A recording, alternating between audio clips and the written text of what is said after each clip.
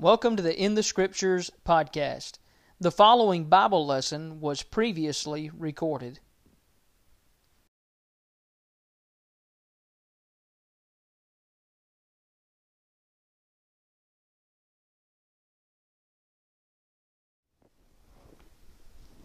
Hello everyone, welcome to our Bible study tonight, and getting excited about opening up a new study with you tonight. In the Wednesday night class at Sandlin Road in person, we're going to begin a study of Genesis, and we'll be using a book by Mike Willis from the Bible textbook series titled Genesis, and that's going to guide some of the lesson even that I present tonight on this video lesson and recording. And I hope this will be beneficial. I want to try to stay on schedule and move along through the book of Genesis. There's so much that is in each book of the Bible that ties to other places, and I want to reference some of those things, but I will probably do it kind of in passing and kind of quickly, so not to burden us too much and keep us from being able to move along in the study. As a matter of fact, in the book, Brother Willis points or spends some time on an introduction, and I'm not even going to do that tonight. We're going to go right into the text of Genesis 1 and talk about the creation and the account that is given to us there, and just jump right into it here in this recorded lesson.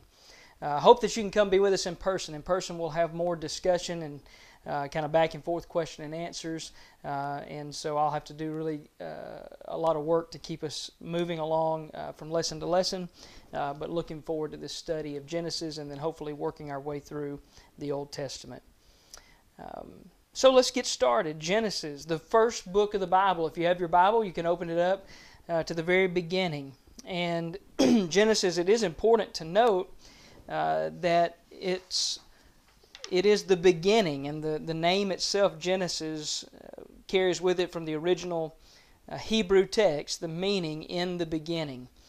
And that's how the book starts. The first three words of the book of Genesis in verse 1 is in the beginning. And so this is the beginning of things. Very important for us to think about it in regard to our faith and our belief in God, to recognize the beginning of things. And there's much in our culture and world today and for all of man's history that has challenged the beginning of things through man's philosophy, different thoughts in regard to science and so forth.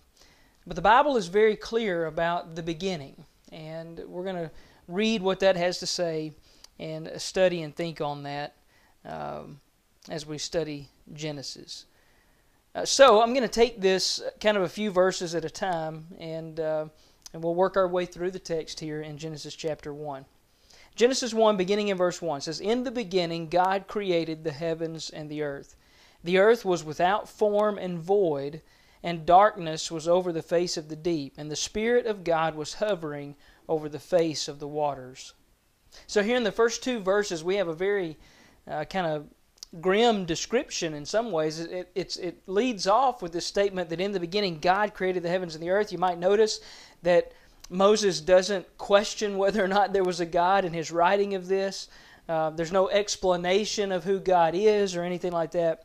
And it's worth noting that this is written by Moses as a part of the first 5 books of the Bible, and it's kind of, in a sense, a giving of the history. And so there's no explanation of God here, none necessary as the writer sees it.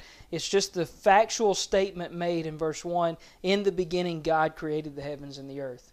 And that in and of itself challenges so much of what science and philosophers and different human beings might try to say about this through human wisdom.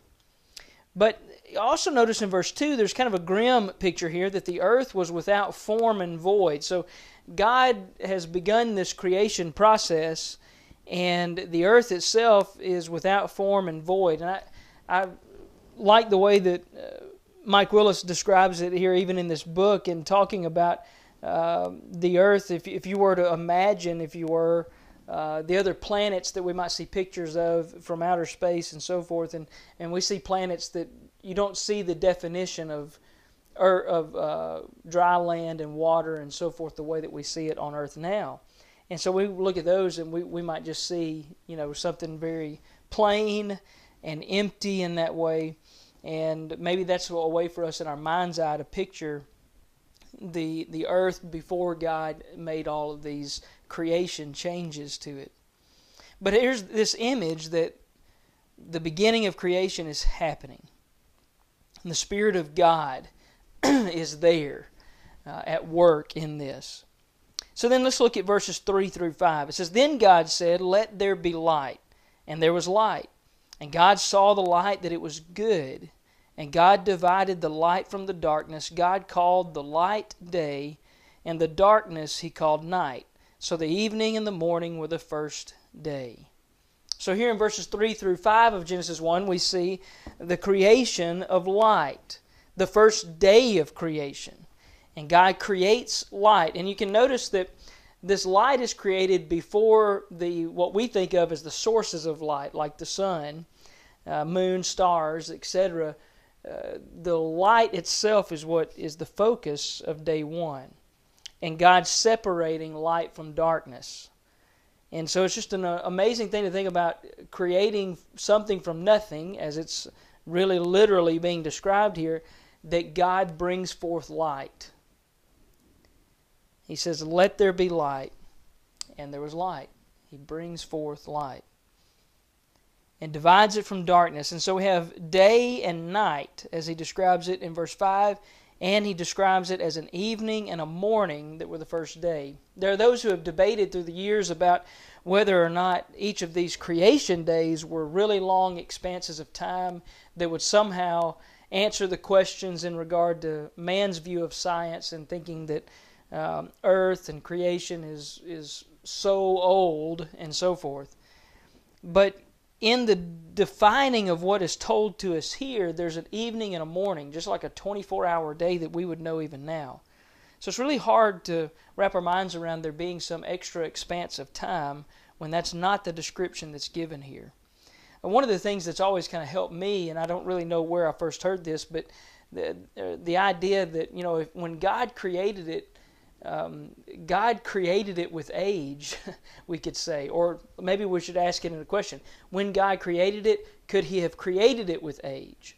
And I think the answer to that is, well, yes. And so man may try to define age in a certain number of years and by carbon dating and things like that. But when God, if I just take it down to something very simple, something like this rock right here, when God made rocks, could He have made them with age?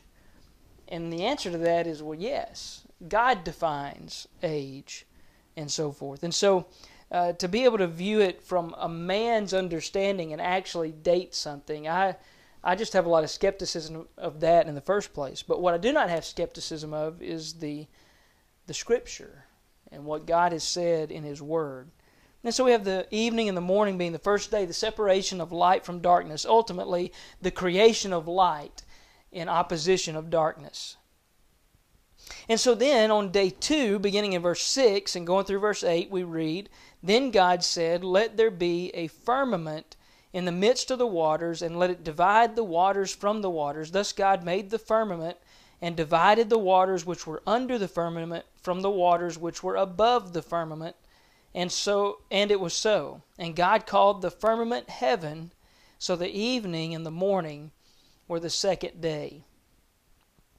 So here you have this expanse, this firmament, this expanse of what we would say atmosphere, air, area, if you will, around the earth or in creation. And God is organizing that, separating that, so that you have earth, but then you have waters and atmosphere and layers of atmosphere above the earth. And we can even think about that in the study of science and understand it to some degree when we know that we have the atmosphere that you and I live in, and then we have an area of air where you and I can't live without oxygen and help and so forth. And then we have even further outer space beyond those layers of atmosphere. One of the things that's really interesting in science to read about and study about is the radiation belts that surround the earth. And thinking about that in view of what this text is saying, how God was separating and organizing the expanses above the earth as we would know it. Well, let's look at day 3, beginning in verse 9. Then God said, "Let the waters under the heavens be gathered together into one place, and let the dry land appear." And it was so. And God called the dry land earth, and the gathering together of the waters He called seas. And God saw that it was good. Then God said, "Let the earth bring forth grass, the herb that yields seed, and the fruit tree that yields fruit according to its kind, whose seed is in itself on the earth." And it was so. And the earth brought forth grass, the herb that yields seed according to its kind, and the tree that yields fruit, whose seed is in itself according to its kind. And God saw that it was good. So the evening and the morning were the third day. So here's the third day of creation, where God creates dry land and then has the grasses and the fruit trees, those things that yield seed, come forth on the dry land. And notice that each one of these, it says, were created so that the seed was in itself, so that it could yield fruit according to its kind. And we see that even today as we study the grasses and the plants and the fruit trees of the earth, that the seed from these allow them to reproduce and continue to live on earth. All right, verses 14 through 19. This is day 4. Then God said, "Let there be lights in the firmament of the heavens, to divide the day from the night, and let them be for signs and seasons and for days and years. And let them be for lights in the firmament of the heavens, to give light on the earth." And it was so. Then God made 2 great lights, the greater light to rule the day, and the lesser light to rule the night. He made the stars also. God set them in the firmament of the heavens to give light on the earth, and to rule over the day and over the night, and to divide the light from the darkness. And God saw that it was good. So the evening and the morning were the 4th day. So here on the 4th day, God makes the lights that we see in the heavens, the sun, the moon, and the stars. The greater light to rule the day, the lesser light to rule the night. And it's interesting, at the end of verse 16, he says He made the stars also, but those who have studied the stars have come to find that many of the stars are enormous, much larger than the sun, much larger than the earth, and so large that it's just awe-inspiring to think about. But God created the heavens and the earth. God created the lights in the firmament of the heavens to divide the day from the night, to shine light on the earth. Notice also at the end of verse 14, "Let them be for signs and for seasons and for days and for years." And so it's in this process that God creates the organization and the structure of the calendar of things for mankind and his existence on earth. He set those things in motion in this work of creation. Okay, let's look then at day 5, beginning in verse 20.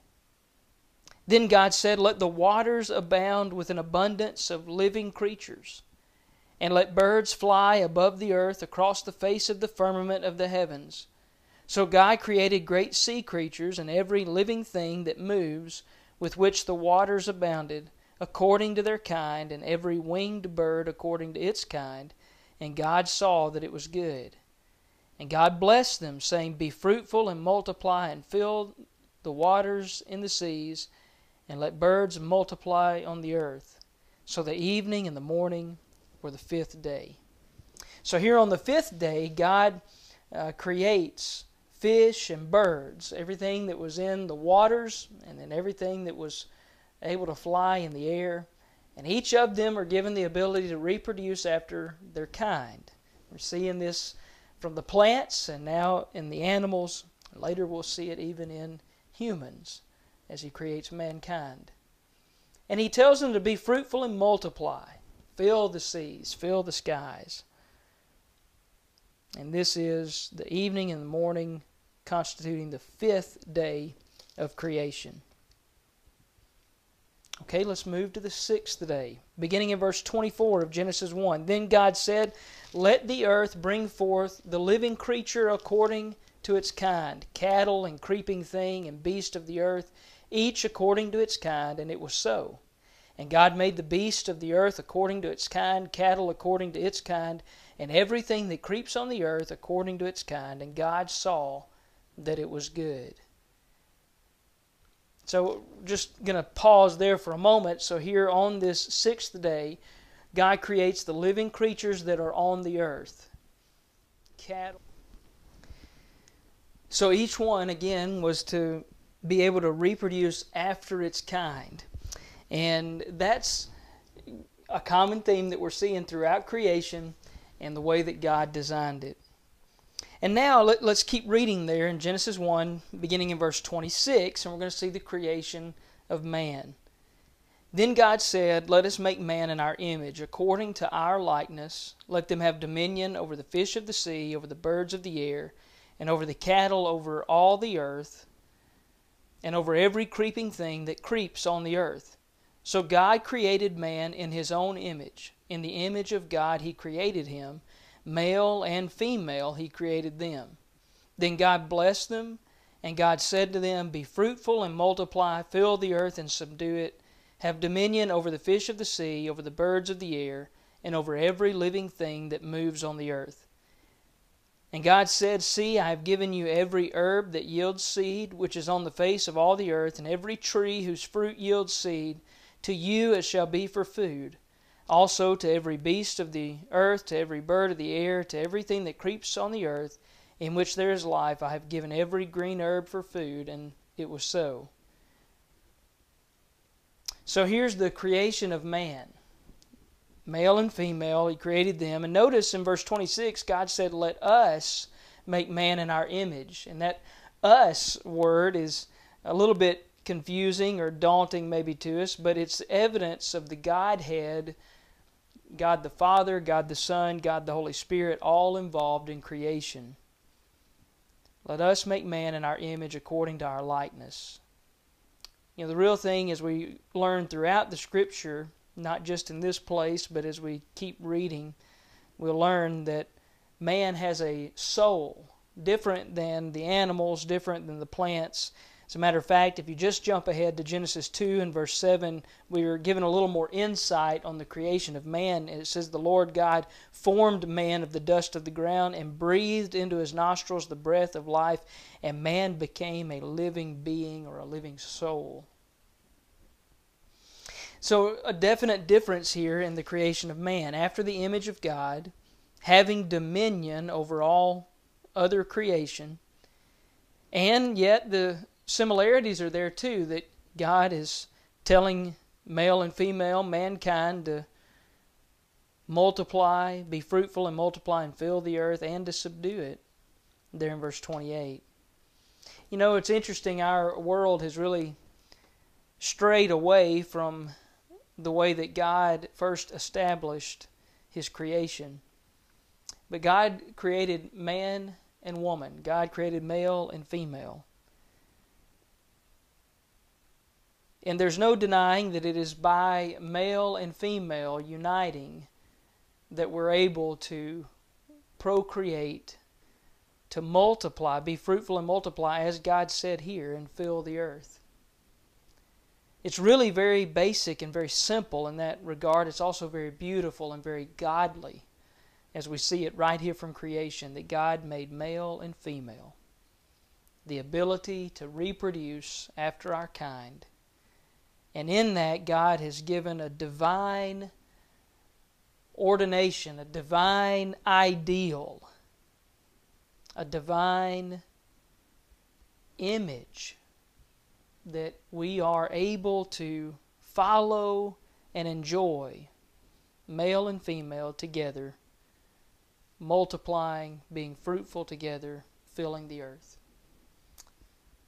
It is sad, in my humble opinion, to see that people have strayed so far away from that today in so many ways. And so I would just kind of stop here and pause here and encourage us to see the beauty of what God originally created, the beauty of what God intended for man and woman, the beauty of what God wants in His creation.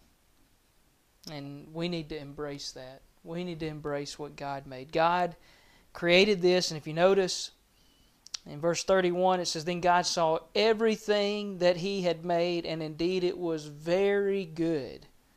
So the evening and the morning were the sixth day." What God made was very good. As a matter of fact, this is said some 7 times in the first chapter, in verse 4, 10, 12, 18, 21, 25, and then again here in verse 31. And actually here in verse 31 says it was very good. In chapter 2 and verse 1 it says, "Thus the heavens and the earth and all the host of them were finished." Wonderful statement, isn't it? That in these 6 days of creation, God has made everything, and it's finished, and it's very good.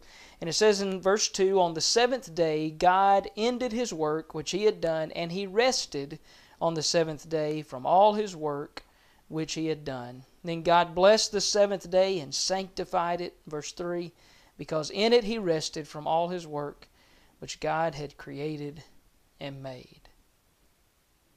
Verse 4 and verse 5 and 6 kind of give a summary of this. It says, "This is the history of the heavens and the earth, when they were created in the day that the Lord God made the earth and the heavens, before any plant of the field was in the earth, and before any herb of the field had grown, for the Lord God had not caused it to rain on the earth, and there was no man to till the ground, but a mist went up from the earth and watered the whole face of the ground."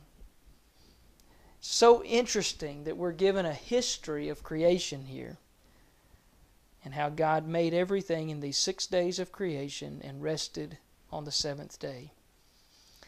Later on, God will further sanctify the 7th day as the Sabbath day for His people of Israel when they are given the law at Mount Sinai. But here in this time, it's significant because of the days of creation and the things that unfold. Well, I hope this kind of helps you see just what the Scripture says about the beginning of things. And there's so many other questions that can be covered, but I would encourage you first and foremost to read again and again Genesis 1 and just remind yourself of what the Scripture says itself about creation. That it was in the beginning that God created. And that on each of these days there were specific things that God brought into existence and gave them their structure, their organization, and their place. And when God created, He saw it was good. Indeed, it was very good. And that God made male and female. With all the crazy things that's going on in our world, throughout culture and society at large, it's really important that we stop and dwell on that and think about the fact that it is undeniable that we are created male and female in order to be fruitful and multiply and fill the earth and subdue it.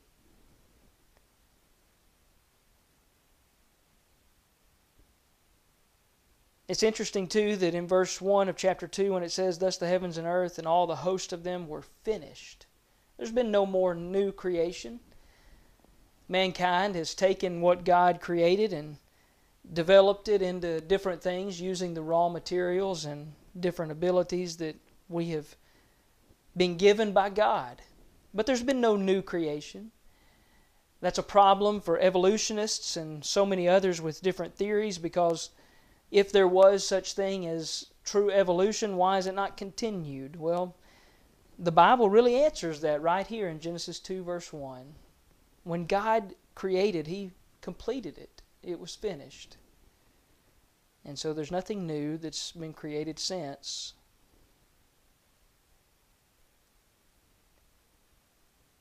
I challenge you to also think just about your faith and the way in which you respond to the Word of God, to the Scriptures. Because these things will challenge you, and in large part it will challenge you because of what man has taught and philosophized about, if you will. In Hebrews chapter 11, in verse 3 we read, "By faith we understand that the worlds were framed by the word of God, so that the things which are seen were not made of things which are visible." Can you really say that? Can you say that by faith you believe that God created? And that the things that you and I see and know, that they had to have come from somewhere. And our faith is that they came from God. I hope this has been helpful as we've opened God's Word tonight and studied from Genesis 1. I hope you'll continue to be with us as we keep working through the book of Genesis in future studies. Will you pray with me?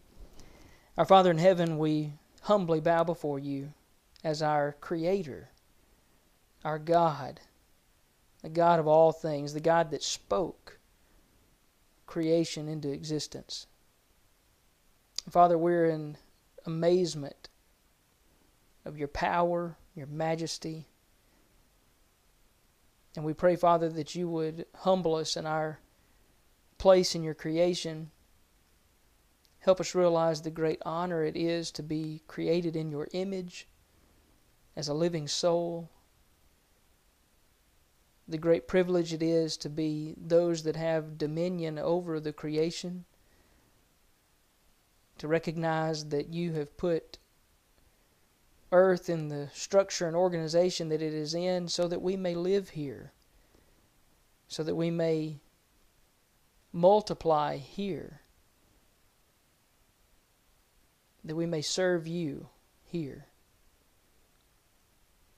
Father, we hope that we pray that you would help us take the truth of that message to others, to study it further ourselves, and to build our faith in you as our God and our Creator. And to not let the things of this world distract us, not let the things of this world produce in us any doubt, but to truly and completely put our faith and our trust in you. We pray for those tonight that may be sick or suffering, that you would heal and bless as we know that you can. Pray for our leaders in the church, leaders the world over, that all may look to you for guidance and strength, that ultimately we may have peace on earth and that we may have the freedom to worship. We pray for the borders of your kingdom to spread, that more would turn to Jesus, recognize him as Savior, follow him as a disciple, to serve you and make more disciples. And we pray that heaven is truly our goal and that heaven will be our home. All this we ask in Jesus' name. Amen.